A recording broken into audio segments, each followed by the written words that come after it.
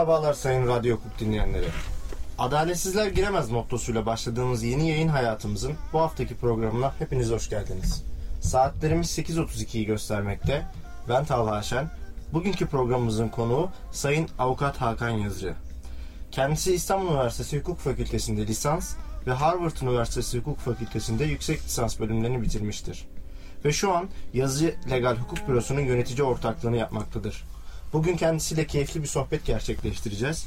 Çok güzel sorularımız var kendisine. Sizler de bizlere Twitter'dan, Facebook'tan ve Instagram'dan Love Student'ı aratarak sorularınızı, duygu ve düşüncelerinizi iletebilirsiniz. Ben burada lafı daha fazla uzatmadan tekrardan hoş geldiniz diyerek sözü kendisine bırakıyorum. Merhabalar, hoş bulduk. Hakan Bey, sizi kısaca tanıyabilir miyiz? Tabii, 94 İstanbul Hukuk mezunuyum. Daha sonra 3 sene White & Case İstanbul ofisinde çalıştım. Bir sene Harvard'da master, 2 sene New York White & Case'de çalıştım. Daha sonra 2000-2003 yılları arasında Garanti Bankası'nda müşavir olarak çalıştım. 2003'te Verdi ve Yazıcı'yı kurduk. 2012'de Yazıcı Legal'i kurdum. O zamandan beridir de Yazıcı Legal'de çalışıyorum, avukatlık yapıyorum. Bir tane Kerim diye çok dünya güzeli bir oğlum var. Böyle. Anladım, teşekkürler. Biz sohbeti derinleştirmeden önce sizden projemiz hakkındaki görüşlerinizi alabilir miyiz? Çok beğeniyorum açıkçası, biliyorsunuz. Baştan beri sizi destekliyorum. İlk bir proje çıktığı zamandan beri elimden geldiğince yardımcı oluyorum. Hem pek çok kitleye ulaşmak anlamında hem yeni bir fikir olması anlamında çok güzel bulduğum bir proje. Çok teşekkürler. Bizler de verdiğiniz destek için sizlere çok teşekkür ediyoruz. Hemen o zaman sorularıma geçiyorum. Uzun süredir avukatlık yapmaktasınız. Hiç hukuk fakültesi mezunlarının yapabileceği başka mesleklere yönelmeyi düşünmüş müydünüz? Yani hedefiniz daima avukatlık mıydı? Benim hep avukatlıktı. Aslında yani hakimlik, savcılık veya noterlik vesaire pek çok meslek hukuk fakültesinden alınan eğitimle yapılabilir. Ve sadece onunla yapılabilir. Fakat benim aklımda yoktu. Ben avukatlık hedefliyordum.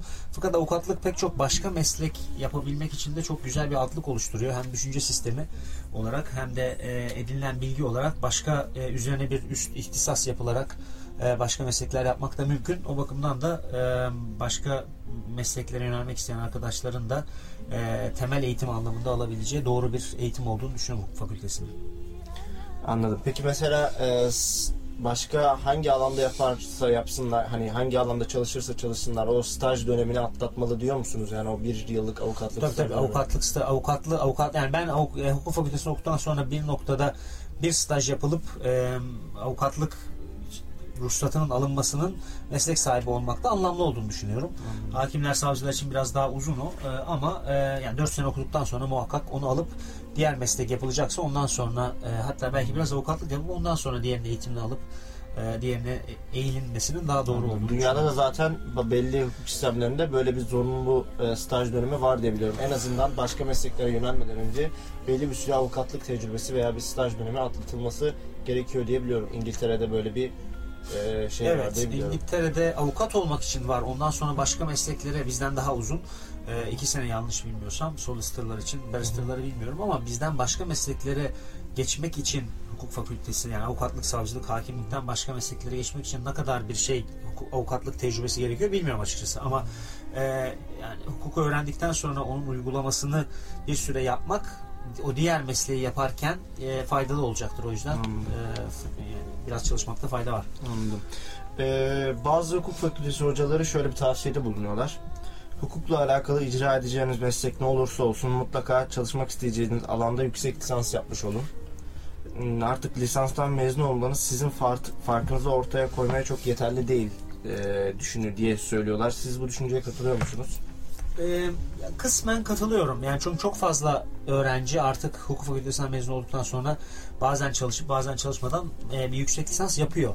O yüzden ben de önüme gelen CV'lerde yüksek lisans yapılmamış olmasını yadırgamasam da alıştım yüksek lisans yapılmış olmasına.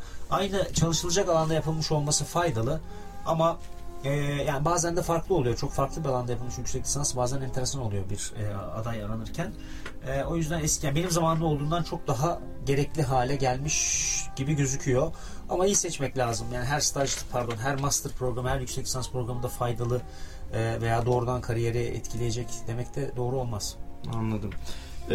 Peki siz işte Harvard'da yüksek lisans yaptınız. Farklı bir hukuk sisteminde yüksek lisans yapmanız sizin için bir avantaj mıydı, dezavantaj mıydı diye sorsak?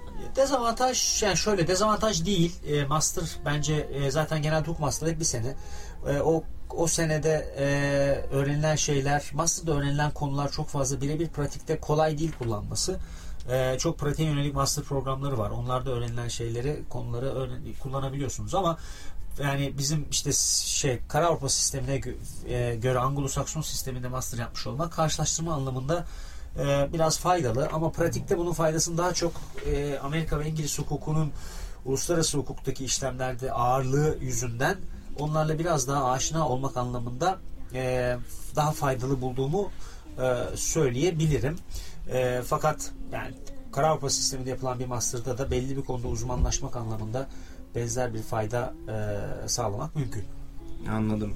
Peki size yani o yüksek lisans yaptığınız dönemde sizi etkileyen veya işte başınızdan geçen önemli bir anı var mıydı diye sorsak? Yani şimdi Harvard'da 150 kişiye yakın bir şey vardı, sınıfımız vardı, LLM sınıfımız ve de Harvard'da LLM öğrencileri normal JD öğrencileriyle beraber, normal hukuk okuyan öğrencilerle beraber aynı sınıflara, aynı derslere girerler. O yüzden böyle bir güzel bir güruh insanla beraber oluyorsunuz. O bir avantaj. Her master, her LLM yapan okulda öyle değil. Bazen LLM yapan öğrenciler farklı sınıflarda oluyor. O daha değişik bir tecrübe. Daha karmaşık bir yapı vardı diyorsunuz. Evet, yani JD'lerle beraber okuyor olmak daha özellikle Anglo-Sakson sisteminin öğrenilmesi ve uygulanması, nasıl uygulanacağı anlamında daha fazla insan öğretiyor. O güzeldi ve edindiğiniz arkadaşlar ve çevre anlamında da faydası vardı. Valla anı derseniz, yani tanıştığım enteresan insanlar dışında yani bir anlatabileceğim enteresan anı, bir gün Oliver Stone gelmişti fakülteye konuşma yapmaya. O zaman da hangi filminden sonra hatırlamıyorum ama savaş filmlerinden bir tanesi, çok meşhur olduğu bir film.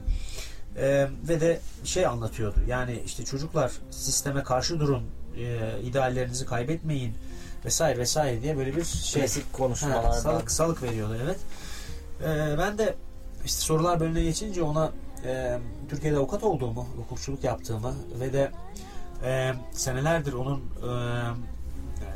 Oscar aldığı film ve de aslında bence de meşhur olmasına sebebiyet verdiği, bugünkü başarısını bugün başarısını elde etmesini sağlayan filmden dolayı bu noktaya geldiğini, o filmde de acaba hiç Türkiye'ye hatırlarsınız, Türkiye'ye uyuşturucu sokmaya çalışırken yakalanan bir Amerikalının Türk hapishanelerinde geçirdiği eziyeti anlatan bir filmdi. Hiç acaba Türkiye'ye bir kere gitti mi diye sordum. Hayır dedi. Acaba araştırmanın derinleştirdiğin Türk hapishaneleri buna benziyor mu? Bu arkadaş gerçekten bu kadar acı çekmiş mi? Filan. Hiç onlara da cevap yok doğru dürüst. Yani ben dedim, ben Türkiye'de avukatlık yapıyorum. Türk hapishanelerini de biliyorum. Türk hukuk sistemini de biliyorum. Bu böyle değil. Yani biz senin bu film, sen meşhur olurken biz bu filmde senin yarattığın kötü reklamın acısını çekiyoruz şeyde.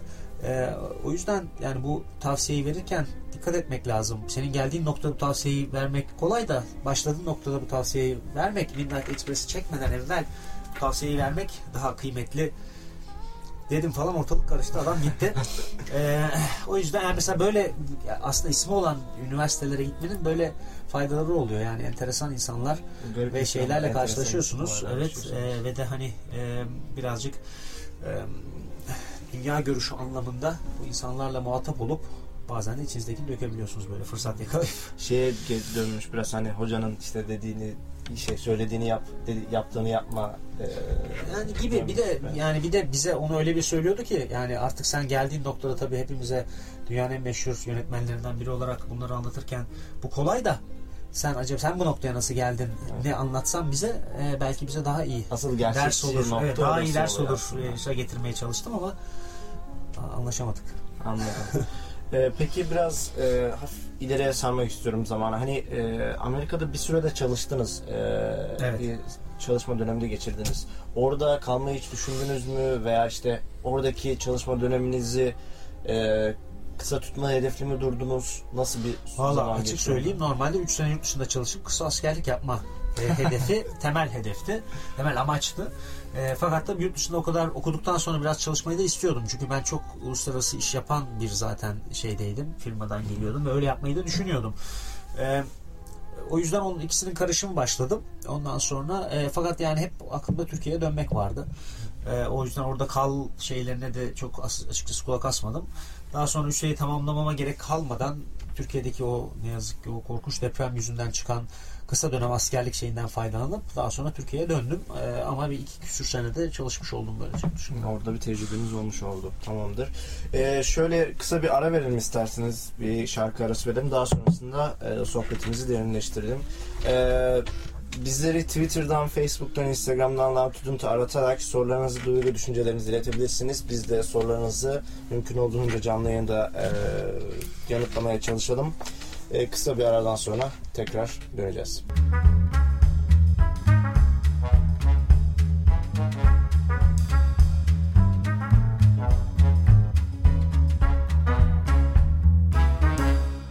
Evet sayın dinleyenler, yayınımız kaldığı yerden devam ediyor. Konuğumuz Avukat Hakan Yazıcı.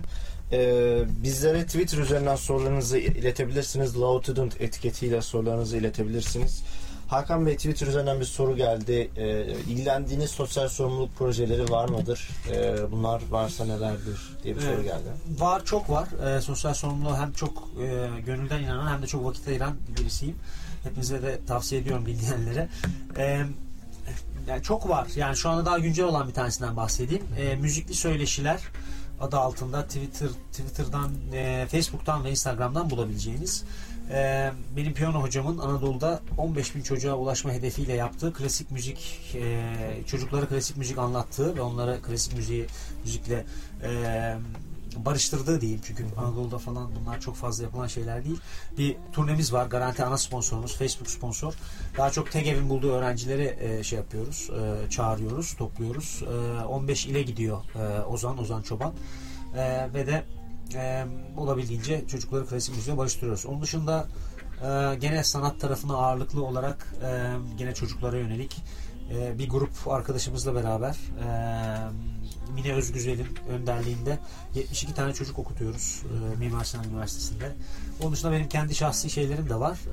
Biraz manevi açıdan hem yapma görevimiz olduğunu düşünüyorum hem de yapmaktan da büyük tatmin duyuyorum. O yüzden sosyal sorumluluk tarafına hem meslektaşları hem meslektaşımız olmayan herkesi teşvik etmek isterim. Anladım. Teşekkürler. Bize tekrardan sorularınızı RadyoHukuk etiketiyle iletebilirsiniz. Biz sorularımıza kaldığımız yerden devam edelim o zaman.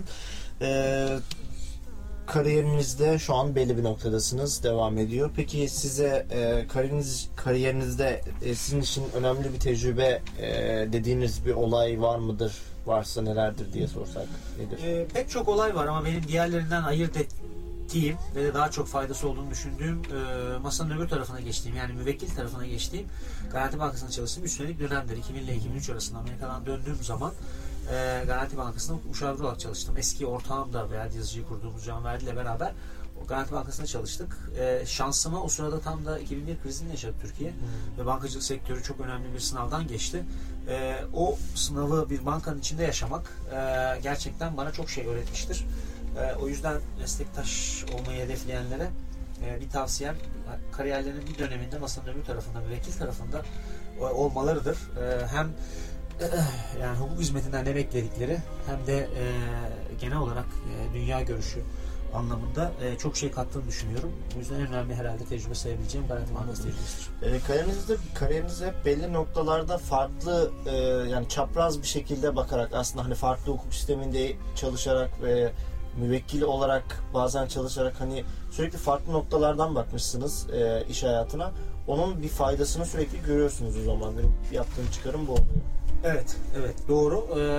Yani bizim meslekte hukukçuya olan ihtiyaç sadece hani bu kanuna göre neyi nasıl yapalımdan daha çok oluyor. Yani çok analitik düşünen bir grup insan hukukçular. Meslek de bizi böyle yapıyor. O düşünme sistemiyle eğer farklı açılardan baktıysanız, farklı şapkalarda bulunduysanız hem vereceğiniz tavsiye hem bulacağınız çareler hem vardığınız sonuçlar daha doğru olabiliyor karşılaştığınız sorunda. O yüzden başka hukuk sistemi, masanın başka tarafında olma, başka dallar hukuk dışında bunlarla olan yakındalık diyeyim, çok işe yarıyor. O yüzden tavsiye ederim. Anladım. Bu da bizim kulağımıza küpe olsun diyelim. Peki şöyle bir algı var. Her avukat işte kendi bürosunu kurmalı mıdır, kurmamalı mıdır gibi bir algı var. Peki sizce hani her avukat kariyerinin bir noktasında kendi işini, bürosunu kurmalı mıdır sizce? Kurabilse çok iyi olur. Çünkü bence bizim meslek en iyi. Kendi ofisi demeyeyim ama bizim meslek en iyi bağımsız yapılabiliyor. Ve de dediğim gibi müvekkil tarafında olduğunuz zaman o bağımsızlık daha zor. O bakımdan bağımsız bir ofiste olmak mühim.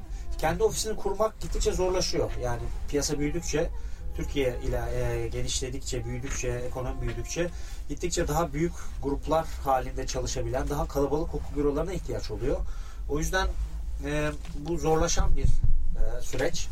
O yüzden ben açıkçası şu anda hukuk fakültesi olan arkadaşların kendi ofislerini kurabilecekleri aşama, atıyorum mesleğe atıldıktan sonra 8-9 sene sonrası aşamada ben bunun ne kadar realistik bir hedef olduğu konusunda şüpheliyim. O yüzden hayal kırıklığı da olmaması açısından bunu bir hedef olarak belirlenmemekte fayda var. Alandan alana da değişiyor ama genellikle pek çok alanında hukukun avukatlık yaparken tek başına bir ofis açayım, yanıma bir kişi alayım ve öyle başarılı olayım hikayesi zorlaşmaya başladı. O yüzden yani dediğim gibi daha evvel pek çok şeyde bunu söyledim ortamda. Genç arkadaşların bunu bir hedef olarak belirleyip daha sonra bu olmazsa hayal kırıklığına uğramasını istemem. Yani daha gelişmiş hukuk piyasalarının olduğu ülkelerde baktığınız zaman ben hukuk fakültesinden mezun oldum. 5 sene sonra, 8 sene sonra kendi ofisimi açtım. Bu imkansızlaşmaya başladı. O yüzden bunu kafadan atmak lazım yavaş yavaş. Biraz daha kapitalleşmeye doğru mu gidiyor yani? Müvekkiller büyük, talep edilen işler büyük. Bunlar artık yalnız başına yapılamaz hale geliyor. O bakımdan. Anladım. Yani iş büyüyünce daha kalabalık gruplar gerekiyor. Daha. Yani piyasadan işler çıkışlar oluyor. Tabii. Onları karşılayabilmek için değişik alanlarda uzmanlaşmış ofislere ihtiyaç oluyor. O bakımdan dediğim gibi tek başına ben ofisimi açtım, şu işi çok iyi yapıyorum. Yapılabilir ama gittikçe zorlaşıyor. Yani bunu hedef olarak belirlemek akıllıca değil bence. Peki şimdi bir yıllık bir hukuk fakültesinden mezun olduktan sonra bir yıllık bir zorunlu staj dönemi var. Bu staj döneminde işte baroluk tarafından işte belli eğitimler veriliyor stajyerlere. Sizin büronuzda staj yapan bir stajyerin staj dönemi nasıl geçiyor? Yoğun geçiyor. Tabii stajyerlere sormak lazım ama yoğun geçiyor. Benim yoğun geçmesi için ve de faydalı geçmesi için yapmaya çalıştığım şey az stajyer almak. Bazı büroların tercihi çok stajyer almak ve onların arasında eleyip atıyorum 10 kişi alıp 3 kişiyi avukat olarak yapmak, devam ettirmek. O zaman genellikle tabii daha öne çıkan 3 kişi belki daha fazla iş alıp daha fazla şey öğreniyordur, daha faydalı da oluyordur ama benim tercihim 3 kişi alıp veya 4 kişi alıp 3 kişiyi tutmak, 3 kişi alıp 3 kişi tutmak. Bizim ofiste stajyerlere avukat muamelesi yapılır. Öyle sorumluluk verilir. Ve de böyle yoğun çalışıldığı zaman tabii stajyer de daha çok ilerliyor. O yüzden ben stajyer seçerken avukat olarak bizim ofiste kalacağı gözüyle bakıyorum. O amaçla seçiyorum. O beklentiyle seçiyorum. O yüzden yani bizim ofiste olan stajyerler, stajını yapacak olan stajyerler yoğun bir çalışma, çok şey öğrenecekleri bir staj dönemi bekleyebilirler ve sorumluluk alacakları. Peki mesela sürekli staj döneminde farklı hukuk alanlarını mı görüyorlar? Hani farklı alanlarda değişim mi yapıyorlar? Başlarda öyle. Ben her şeyi bizim ofiste de geniş pek çok şey yapılıyor. Pek çok alanda çalışılıyor. Ben daha çok onu yapmaya çalışıyorum. Fakat bir noktadan sonra bir uzmanlaşma, bir alanda en azından uzmanlaşma yolunda biraz ilerlemeyi de test ediyoruz. Çünkü nasıl öğreniyor ve nasıl üstüne ekliyor kısmını da görmemiz lazım stajda. Orada daha çok stajyerlerin tercihine göre hareket etmeye çalışıyoruz. Her zaman mümkün olmuyor. Bazen ofisin o andaki yoğunluğuna göre bu değişiyor. Ama evet, birkaç değişik alanda çalışacakları, bir noktadan sonra onların bir tanesinde biraz daha, belki birden fazlasında biraz daha fazla ilerleyecekleri ve üstüne nasıl katıyorlar, nasıl uzmanlaşma yolunda ilerliyorlar, bunu görebilecekleri bir staj beklemeleri doğru olur. Anladım. Bazı avukatlar, meslek içerisindeki avukatlar şunu savunuyorlar. Hani avukatlık mesleği manevi tatmin olmadan asla yürütülemez. Siz bu fikre katılıyor musunuz? Vallahi bence hiçbir meslek manevi tatmin olmadan yürütülemez. Avukatlık manevi tatmin elde etme imkanı diğer meslek, pek çok mesleğe göre daha fazla olan bir meslek. Ve de yani avukatların topluma karşı bir sorumluluğu olduğunu da düşünüyorum. Toplumumuzun da içinde olduğu zaman ve koşullarda avukatlara çok fazla ihtiyaç olduğunu da düşünüyorum ve biraz da idealist avukatlara. O bakımdan öyle bir manevi tatmin elde etme anlamında böyle bir manevi tatmin beklentisi olan, amacı olan insanlar için çok doğru meslek. Ben manevi tatmin almıyor olsaydım yapamazdım, hiçbir iş yapamazdım. O bakımdan bunu yapan insanların, avukat olmak isteyen insanların hukukun bu doğal idealist manevi tatmin yönüne olan eğilimleri varsa çok doğru yerdeler. Yoksa o zaman manevi tatmini başarıdan falan almaya çalışacaklar. Mümkün. Ama iyi düşünmek lazım. Çok okunan, çok çalışılan ve hiç öğrencilik şeyi bitmeyen bir meslek. Eğer burada bir maneviyat yoksa, bir manevi tatmin alınmıyorsa, tek başına başarıdan alınan manevi tatminle kolay kolay uzun süre yürütülebileceğini sanmıyorum. Bana zor gelirdi. Hani o stresin altına girilmiyor diyorsunuz. Yani girilebilir ama yani çok daha zor olur diye düşünüyorum. Yani ben bu stresin altındayken manevi tatmin almıyor olsaydım büyük ihtimalle çok daha zorlanırdım. Çok daha zorlanırdınız, anladım. Peki yoğun bir iş hayatınız var. Bu iş hayatınızın içerisinde kendinize veya ailenize nasıl vakit ayırıyorsunuz? Zorlanıyor musunuz bu vakit ayırmada? Veya hobileriniz vesaire varsa bunlara vakit ayırıyor musunuz? Yoğun iş hayatım var evet, ama muhakkak dediklerinizin hepsine vakit ayırmak lazım. Öncelikle aileye, işte bahsettiğim oğlum Kerim'le olabildiğince çok vakit geçiriyorum ve de yani çok keyifli bir şey. Muhakkak yapmak lazım. Yani yapmak lazım gerekmesinin ötesinde çok keyifli bir şey. Onun dışında spora da sanata da hem bu sosyal sorumluluğu zaten sanatla birleştirdim gibi düşünüyorum. Hem sosyal sorumluluk da beni rahatlatan ve hani başka iş stresinden uzaklaştıran şeylerden bir tanesi. Onun dışında çok spor yaparım. Piyano çalarım, resim yaparım. Öyle şeylerle uğraşırım.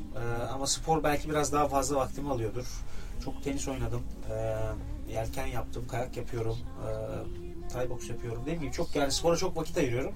Peki hem de fiziksel sağlık için. Öne çıkan bir yaptığınız spor alanı var mı? Hani herhalde en çok tenis oynadım diyebilirim. Şu anda en severek kayak yapıyorum. Yelken çok vakit alır. O yüzden yelken yaptım epey ama en son aşağı yarışında 3 sene evvel elimi kırdım. O zamandan beridir açıkçası birazcık azaldı yelken. Ama sporu bırakmamak lazım yani, çünkü hakikaten vücudu sağlam tutmak gerekiyor her anlamda. Yani sadece işiniz anlamında değil, sağlık anlamında da tabii şart. Dinç vücut, dinç beyin her zaman gerekli.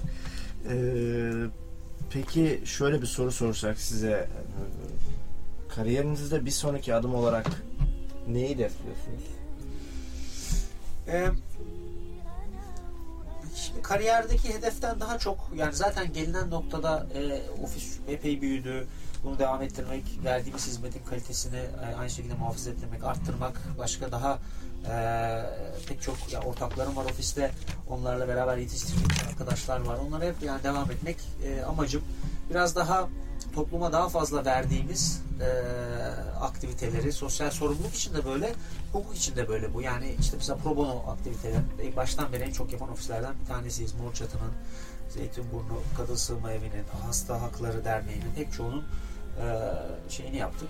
Hala da yapıyoruz avukatlığını. Biraz daha topluma geri verdiğimiz hukuk işlerini ve benim daha şahsen topluma daha fazla geri verdiğim sosyal sorumluluk projelerine daha fazla vakit ayırmayı hedeflerim.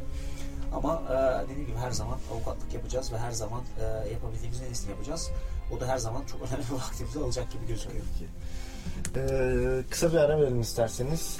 Aradan sonra kaldığımız yerden devam ederiz. Bizleri Twitter, Facebook ve Instagram'dan LavTudent'ı aratarak sorularınızı alabilirsiniz. Twitter'dan LavTudent etiketiyle bize sorularınızı iletebilirsiniz. Biz de mümkün olduğunca canlı yayında cevap vermeye çalışalım. Kısa bir aradan sonra kaldığımız yerden devam edeceğiz. Radyo Hukuk. Adaletsizler giremez. Radyo Hukuk. Radyo Hukuk'ta Avukat Hakan Yazıcı'nın katılımıyla Avukat Olmak programı başlıyor. Evet sayın dinleyenler, yayınımız kaldığı yerden devam ediyor. Konuğumuz Avukat Hakan Yazıcı. Hakan Bey, sorularımıza devam edelim isterseniz. Hukuk fakültesinden yeni mezun veya son sınıf bir öğrenci var, kabul edelim. Bu öğrencinin ortalaması çok iyi değil. Dili de ortalama bir seviyede ve herhangi bir iş tecrübesi yok. Hani kendisini farklı kılmak adına bu kişiye ne önerebilirsiniz?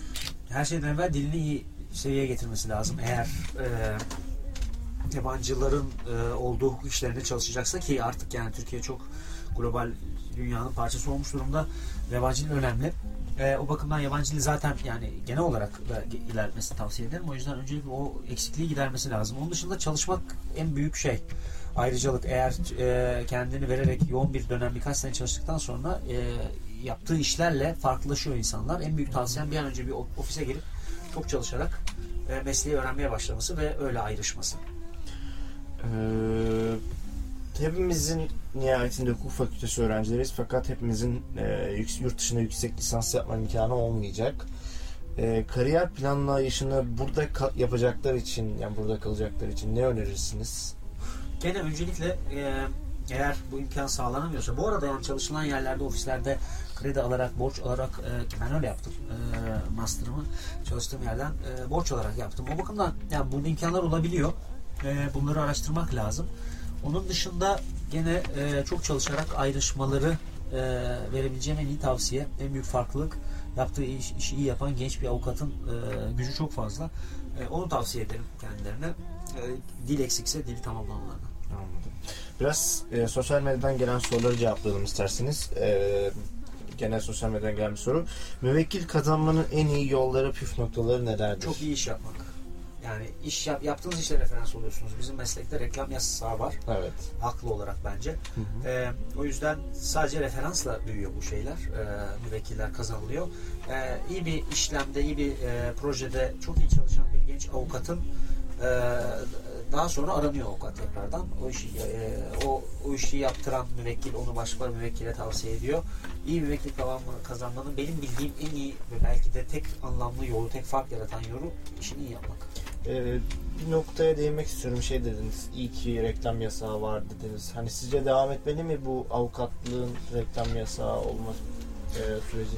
Yani ben aslında bizim ülkemizde bunun reklam yasağı olmazsa ne hale gidebileceği konusunda endişe taşıdığım için böyle söylüyorum. Yani reklam yasağı olmayan Amerika gibi ülkelerde bu reklam yasağının çok da kötü sonuçlar verdiğini, hani iyi avukatların ayrıştırılması anlamında sıkıntı yarattığını da gördüğümden de değil. Ama bizim ülkede reklam yasağı olursa, reklam yasağı kalkarsa o zaman ne olur bilmiyorum açıkçası. O yüzden yani reklamsız bir ortamda, hem o zaman zaten gençlere çok iyi reklam yapın, kendinizi tanıtın demem gerekirken şu anda işinizi iyi yapın demem gerekiyor.